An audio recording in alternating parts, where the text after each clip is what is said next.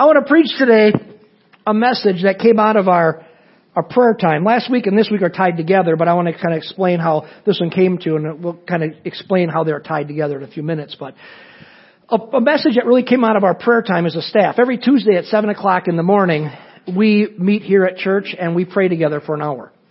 And we try to figure out what's God saying at the church, what are the overarching prayer requests. Matter of fact, if you're on Facebook, you'll see every week there are two overarching prayer requests. Meaning it's not just, so-and-so is sick.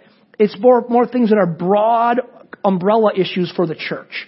And so those are posted on Facebook every week, so you're hopefully joining with us in praying about those things. So every Tuesday we pray, and 2 weeks ago, so not this last Tuesday, but the Tuesday before, we were praying, and we meet in the junior high room, and we're just walking around praying, and Pastor Chris kind of stopped everybody. He says, hey, I kind of want to stop here, and I feel like the Lord's given me a picture in my mind. And I think it has a spiritual meaning to it, and I want to explain what I think the Lord's saying to me right now. And we do this from time to time. I think a few weeks earlier, Suzanne had done the same thing. She said, I think God is leading us to pray this certain direction. And so he described the picture that he's seeing, and although I can't climb inside his head, I tried my best to understand the picture that he was describing. And the picture was of something that maybe you've seen in the past also, a picture of a flower growing out of a crack in the concrete. And the best I can figure out, it looks something like this. So I'm not sure, Pastor Chris, if that's what it looked like, but something like that. A flower growing in a place where it didn't belong, growing out of a spot you're going, how can a flower, I can't grow flowers in my garden. I can't grow tomatoes. How can a flower grow in the concrete? And so he described that picture he was seeing. And it was interesting because he kind of had this sense while we were praying for families in our church and individuals in our church that are going through some really very difficult times right now. And he felt that the picture was intended to be a reminder to us as we were praying that we need to look at all the people at Portview that at one time were in seemingly impossible situations. That their lives were like kind of a barren slab of concrete, kind of dead and lifeless. But now, by the grace of God, by the love of God, by the transforming power of Jesus, their lives look like that. They look like beautiful flowers. Beauty growing in an incredibly unlikely place. So he told us this, that when we really believed it was a word from the Spirit of the Lord. So we really felt like we started praying with a greater sense of faith for the people we were praying for. Some of you in here that we were praying for in the situations that you're in. Situations you're going through, they're kind of difficult and challenging. You don't know what the end's going to be. And as we continued to pray, I kind of felt that there was a next section to it. That the Lord gave me an additional insight into this picture. And I began to just pray it out loud. I didn't stop everybody. I just started praying it out loud. And it was this, and it was a phrase, and the phrase immediately made sense to me, and I'll explain it, but it made perfect sense in the way the Lord just kind of dumped it into my spirit. And it was this, that soil is decayed life. Follow me. That the dirt that flower grows from in that little crack, that dirt that's in that crack is decayed plant life of some type. Something had to die and decay in order for something else to grow. In fact, something new could not grow until something living had died and decayed. So no death and decay, then no dirt from which new life can spring. And those flowers in the crack in the concrete could only grow because some other plant had lived there in some capacity. Maybe it was either under the concrete before the crack, and it was dirt. Something else, some other plant had to die in order for that to happen. And the Lord really spoke in my heart. Then what's he saying? That likewise, in people's lives, the beauty that God wants to bring only comes through death of something else. And it hit me. This is the message from the empty tomb. From death springs life. So that's the second message I want to talk about today. From death springs life. The message from the empty tomb. You see what Jesus, Good Friday, needed to precede Resurrection Sunday. Death preceded life. Think of this. If Jesus had not died, He would not have risen from the dead, and all the good that the resurrection brought would not have ever resulted. During Jesus' life, think of this, he had this ragtag group of misfits following him, fishermen and tax collectors and prostitutes and all kinds of other things. And in fact, at the end of his life, not even that ragtag group was following him anymore, but then came his death. Everyone thought it was the end. His little following would soon forget about him. His name would be forgotten amongst the many other false prophets that had come and gone over the centuries. But what they thought was all wrong. Death did not bring an end to his plan. Instead, it propelled his plan forward like nothing else in the world could have ever done. Because out of his death sprang life. It was because he died that Easter Sunday was so amazing. Think of this. If he had never died and just kept leading this charge of this ragtag group, that if he had never died, Sunday would have still come, but Sunday would have been like any other Sunday on the calendar. Thus the beginning of another Jewish work week. That's all it would have been. But he had died, and now he was alive. It was his death that made his life so miraculous. It was because of his death and following resurrection that little ragtag band of followers proclaimed his message everywhere. That's what it says. That little band that started off, matter of fact, they fled at the time of his death. They reassembled, and then they started telling his message everywhere. And that little band experienced ridiculously explosive growth. They started with 12. They went back to 0. Then they went back to 12. By the day of Pentecost prayer time, they had 120 in the upper room praying. Then at the end of Peter's sermon at Pentecost, 3,000 are added. And then just a little bit of time later, we don't know exactly how much time, but Peter preaches a second sermon and 5,000 more come to Christ.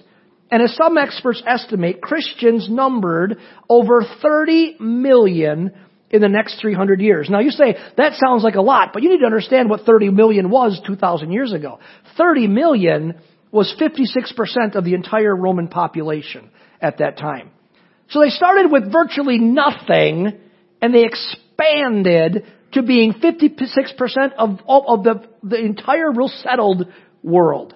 What's the message? From death springs life. Friends, this is something Jesus understood and taught his entire ministry, even before the resurrection. He's trying to get people to understand this. Grab your Bibles with me. Open up with me to the Gospel of John. John chapter 12. Turn those phones on. Go past your turkey calling app. Scroll, get to your Bible app. John chapter 12. Starting in verse 23. This is what it says. It says, Jesus replied, "Now the time has come for the Son of Man to enter into his glory. I tell you the truth. Unless a kernel of wheat is planted in the soil and dies, it remains alone. But its death will produce many new kernels, a plentiful harvest of new lives. Those who love their life in this world will lose it. Those who care nothing for their life in this world will keep it for eternity. Anyone who wants to serve me must follow me, because my servants must be where I am, and the Father will honor anyone who serves me." Notice something we could very easily overlook. Jesus starts by saying, look what he says, the time has come for him to enter into his glory. In other words, it was the time when he would be glorified, when he would be exalted, where he'd be seen to be who he really is, the Son of God. He calls himself here the Son of Man. It's the name Jesus calls to himself. But saying, I am who I say I am. I'm God's Son. In the context of the imagery that we're using today of this flower and the concrete, he's saying it's a time is coming right now where I will sprout into the beautiful flower that I am intended to be. Here's a question. What does Jesus say he will lead him into that glory? What does he say will lead him into his glory, into becoming this beautiful flower? He's going to start an insurrection and conquer the world. No. What's he say will lead him into his glory? Death. He says the thing that's going to lead him where he needs to go is death. He uses a metaphor to explain what he means here. He says it's like this. He says it's like a kernel of wheat. If it grows and develops and remains a single little kernel, whole and secure and healthy, it remains alone, it remains limited, and it really remains unproductive. It just is by itself. But if you take that same kernel and you bury it in the ground, and he says this, you bury it in the ground and something happens to it. It says, and it dies. He says, from that death springs life. That one kernel produces many more new kernels. In other words, it's abundant, it's life-giving, and it finds fulfillment. Jesus uses this metaphor to describe the Christian life. If we just hold on to who we are and what we know, our little or big plans, our little or big dreams, we love to hold on to the life that we were born into, a life of what? That we control and we rule, a life defined by our goals and our limits, then the life we live, he's saying, will be limited and relatively unproductive and flowerless. But if we will give up that life, we'll let it die, and we'll really follow Jesus. This is what baptism talks about. And really follow Jesus. He says, if you go through that process, then you will thrive. The life of fulfillment and abundance and beauty that Jesus has for each of us only comes through death. The death of the self-willed life, death with Christ, death toward what we think is really right and following His way, and then rebirth into His plan and His purpose for each of us. From death springs life. And friends, we see this lived out over and over and over in the Scriptures. Think with me today of Sarah. Sarah saw her dream of a son die. Remember, God promised Abraham and Sarah, you're going to have a son. And they're getting older and older and older and older, and no son comes. And she grew too old. In essence, you could say this, her ability to bear children died. She's 90. She has no ability anymore to reproduce. Her productive system has died. Her reproductive system. And she even has a foolish attempt to fulfill that dream by herself, and that only leads to heartache with the birth of Ishmael through a servant girl, right? Her dream of having her own son died. But friends, from death sprang life. God kept His promise, and that 90-plus-year-old lady gave birth to her son named Isaac, the second in the line of the patriarchs. Now here's the question that we have to think about. What made everyone look with such amazement and surprise and wonder and saying, what's really going on at the birth of Isaac? What was the thing that made them say, what's going on? How is this? This guy's going to be something special. What was the thing? It was that he was birthed from death. He was birthed from a dead womb. It was impossible. A 90-year-old lady can't have a baby. But he was birthed from death. He was a miracle child. Why? Because from death springs life. Think about Job. Job, the Bible says he was a godly man. And that godly man's doing everything right, and what happens to him? He loses everything. Family, health, wealth, everything is gone. It was in this condition of death. Matter of fact, in this condition of death, where his wife, one who didn't die, actually looks at him and just says, curse God and die. Just die. There's nothing worthwhile in life for you. It was in this condition where death seemed like really the only helpful option that something beautiful happened. This is what happened. He really met God in that situation. In fact, it was after all the death in his life that he makes a comment, one of my favorite comments in all the Bible. He says basically this is a Mark version.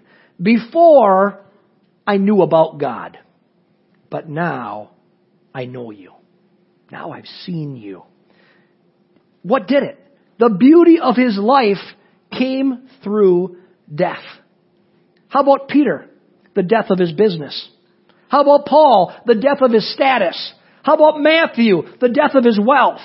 In all of these, true life, the kind of life worth living, and hear me friends, because here's what we don't talk about anymore in our American culture really of ease, the kind of life worth living and worth dying for. That's what Christianity is. It's a life worth dying for.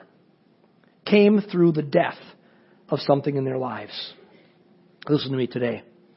Oftentimes, the death of something in your life is God's gift. It's the soil from which something beautiful will grow. God's plan is that from death springs life. Now, don't misunderstand me. I'm not saying that death of something in your life is pleasant. I'm not saying it's easy. What I am saying is that God can redeem anything and everything in your life. And He will take the pain of death and use it as the soil for life and beauty in your life. He will turn it around and He will make a sprout and a beautiful flower grow out of a dead, empty slab of concrete. The devil says, I got you locked up. Nothing good happening, God says, but a thing's going to die. And I'm going to bring life in your life. What I'm saying is that God can redeem anything. He can redeem everything in your life, friends. That's God's plan. When I was preparing this message, it reminded me of a friend of mine.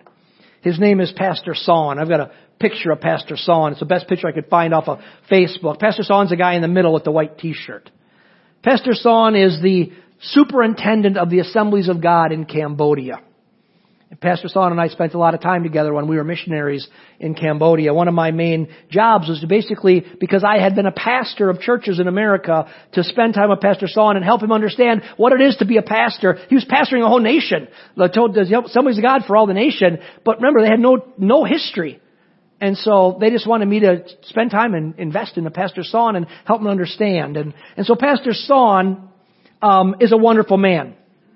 He's an incredibly kind and loving man. He's very gentle in a very brutal culture. He's a very gentle man.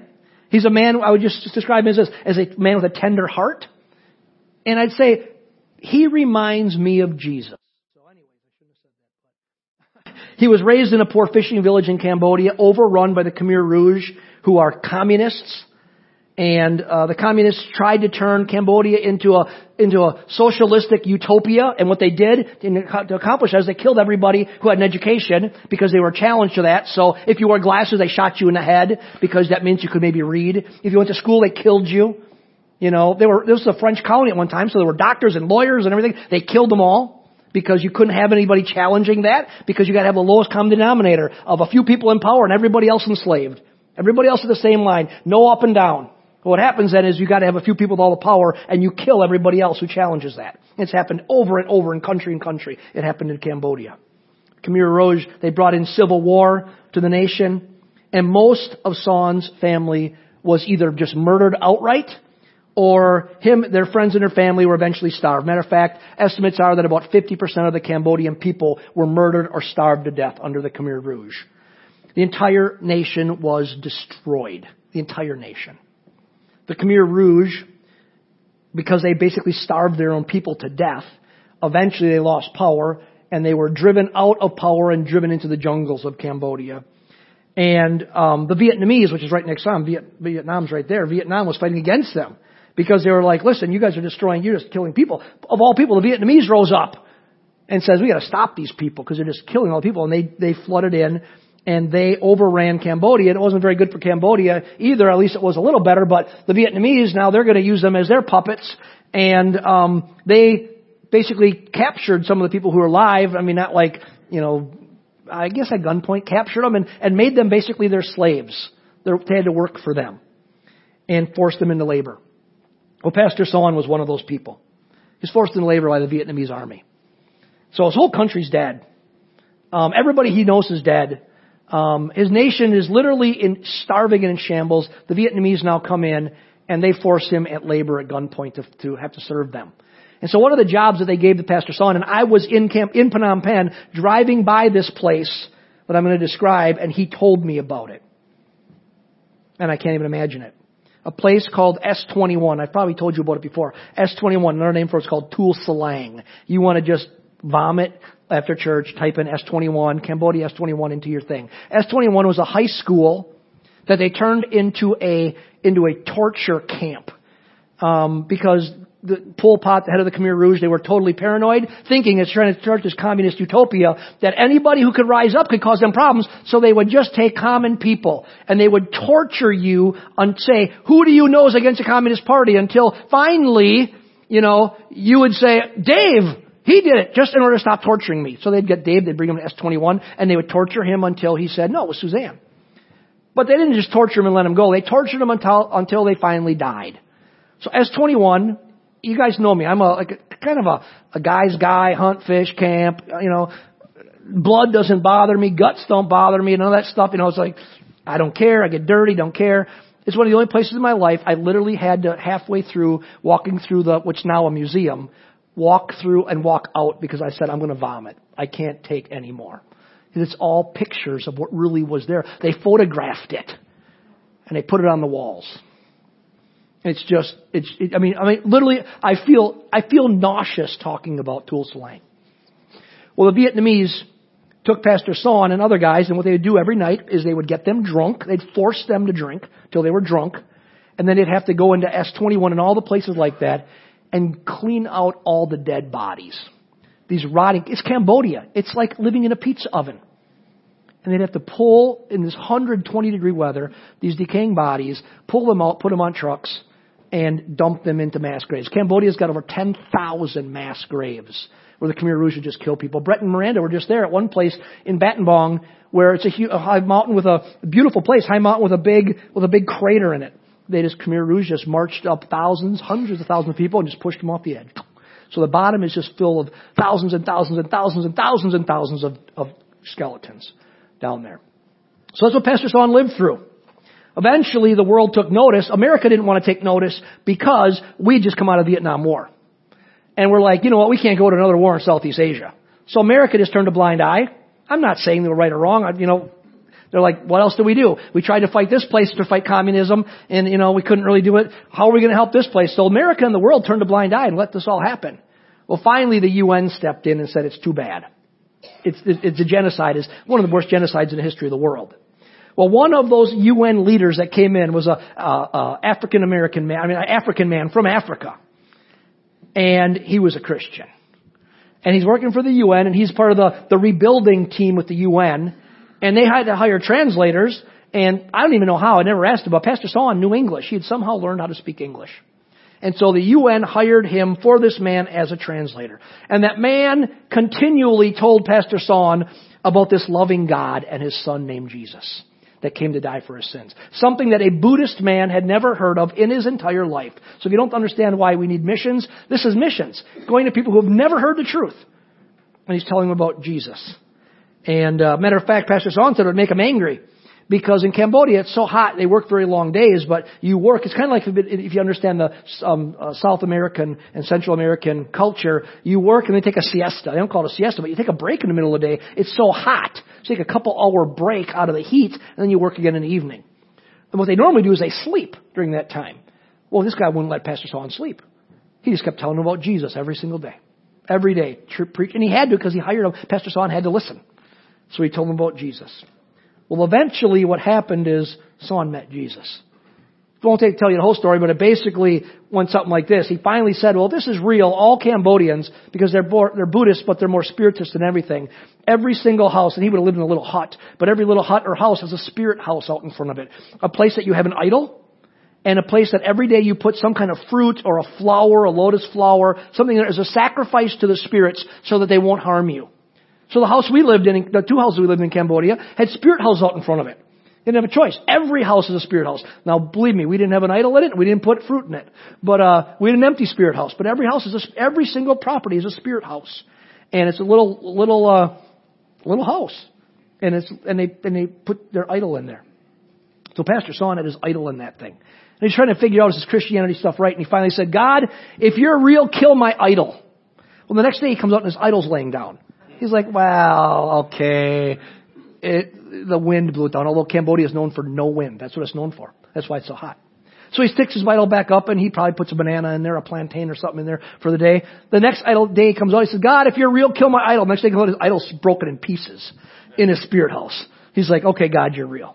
Jesus, you're real. So this man gives his life to Jesus, in a place where they've never heard about Jesus, and he becomes one of the country's greatest spiritual leaders. Now here's the point of the whole gruesome story. The death in his life, and I would say this, of his life. I mean, the death of his life.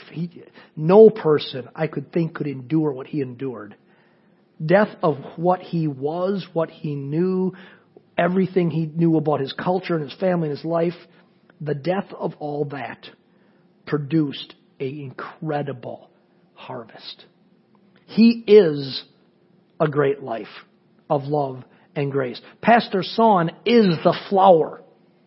He is. And he has produced a great harvest. The church in Cambodia is thriving. Pastor Son's the head of it. From the death that the enemy inflicts springs life from God. And friends, I think that today God wants us to think about something. We ask ourselves a question. Is there something that needs to die within us so that real life can spring forth? Maybe it's the death to fear. Maybe you are letting fear hold you back from really following after God. Maybe God's challenging you to do something right now, to walk a step of faith, to embrace Him, but you're afraid to do it, and fear is holding you back. That needs to die today if that's happening, so that life can spring forth. Maybe death of your self-willed life. You hold on to it so strong because America says, and the Western world says, you've got it all right and it's your right to do whatever you want. And I'm saying this, yes, you're right, but it's not necessarily best. You're holding on to this self-willed life. And if you're honest, it's probably not leading anywhere too great.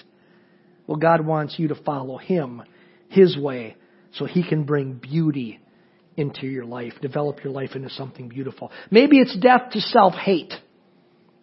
You don't love yourself, even though God says He loves you. There's something in your past that you just can't forgive and forget. You say it's too bad. Not even God can forgive it. Friends, that's why God specializes in the Bible of always taking the worst people to be His leaders. Paul and Moses and David are murderers. Probably three main leaders of the whole Bible. They're murderers, every one of them. He goes, I'll use you. You're a killer. That way no one can say, I'm too bad. I've told so many people in their lives, you don't get me. It's a simple thing. If I went to church, the roof would fall in. I'm like, listen, I'm there. It doesn't fall in. And God uses murderers. He can use them. He can use anyone. He can forgive any one of us. But some of you, maybe you need to let some self-hate die. You won't forgive yourself. There's something in your past you think it can't be forgiven. God wants that to die today. You need to understand this message. You are forgiven in Christ. You are forgiven. Maybe there's a death of a dream. You always thought that certain goals, certain dreams would lead you to joy and fulfillment, but you're getting those dreams and maybe you're seeing them fulfilled, maybe you're not, maybe they are fulfilled, but you say, guess what? It's not turning out the way I hoped it would. Friend, let God use the death of that to be the soil for something so much better. Maybe you've gone through some great pain and you've gone through death and you're like Job. You say, you don't know the pain of my life. I don't. Only you and God do. God wants to bring life out of that.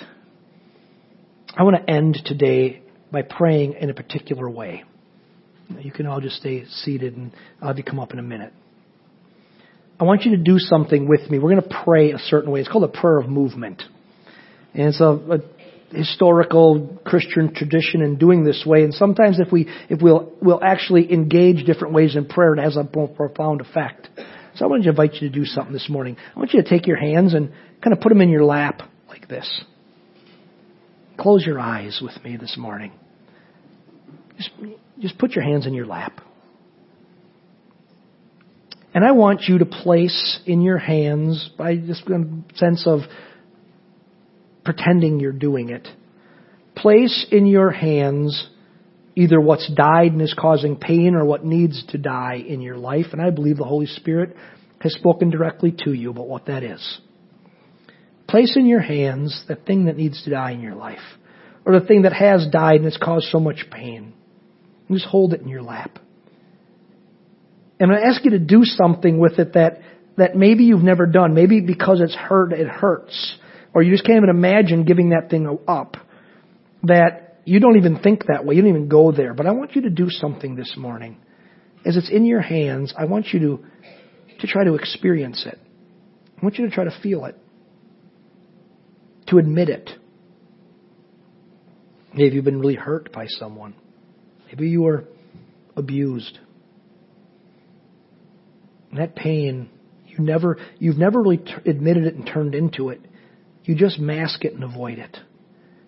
Today is a safe place. I want you to name it to yourself, and I want you to put it in your hands. Just allow yourself to feel it. I want you to take your hands. I want you to lift them up slightly. Just kind of maybe up towards your chest. Just slightly. Holding that thing in your hands. What you're doing now is you're holding your prayers. You're holding that situation, that pain, that hurt, or that thing that needs to die. You're holding it up to God. And this is what I want you to do. I want you to invite Jesus into the situation. Invite Jesus into the darkness. Invite Jesus into the pain. Ask Him, what does He have to say about your situation? Ask Him, what does He think about you? Maybe you're full of self-hate. You're holding up this a little bit today, and you're inviting the Lord into it, and you're saying, what do you think about it? How do you feel about it, God? Allow yourself to live in that for a moment.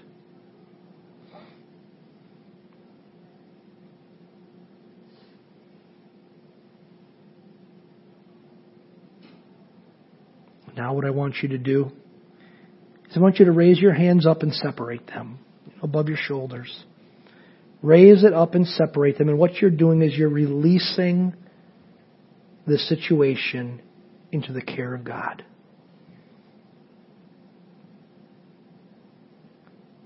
So Lord, you know these things we've been holding in our hands. You know these things that keep us back, that keep us from life, that keep us from experiencing the beauty and the goodness and the abundance that you want for your children.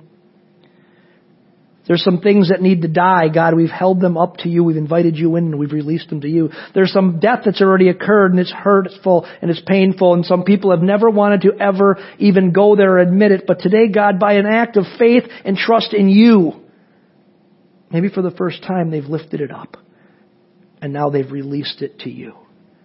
And I pray this, Holy Spirit, receive these things that we've given.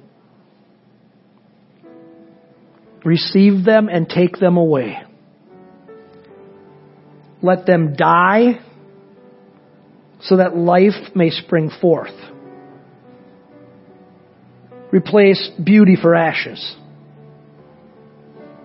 Joy for sorrow. And in this church family today, God, as we release these things, and some of us may need to do this exact process every morning, every afternoon for days or weeks, to finally say, God, now really take it away from me. As we release it to you, Father, receive it. Receive it, God. And make us whole. Make us beautiful.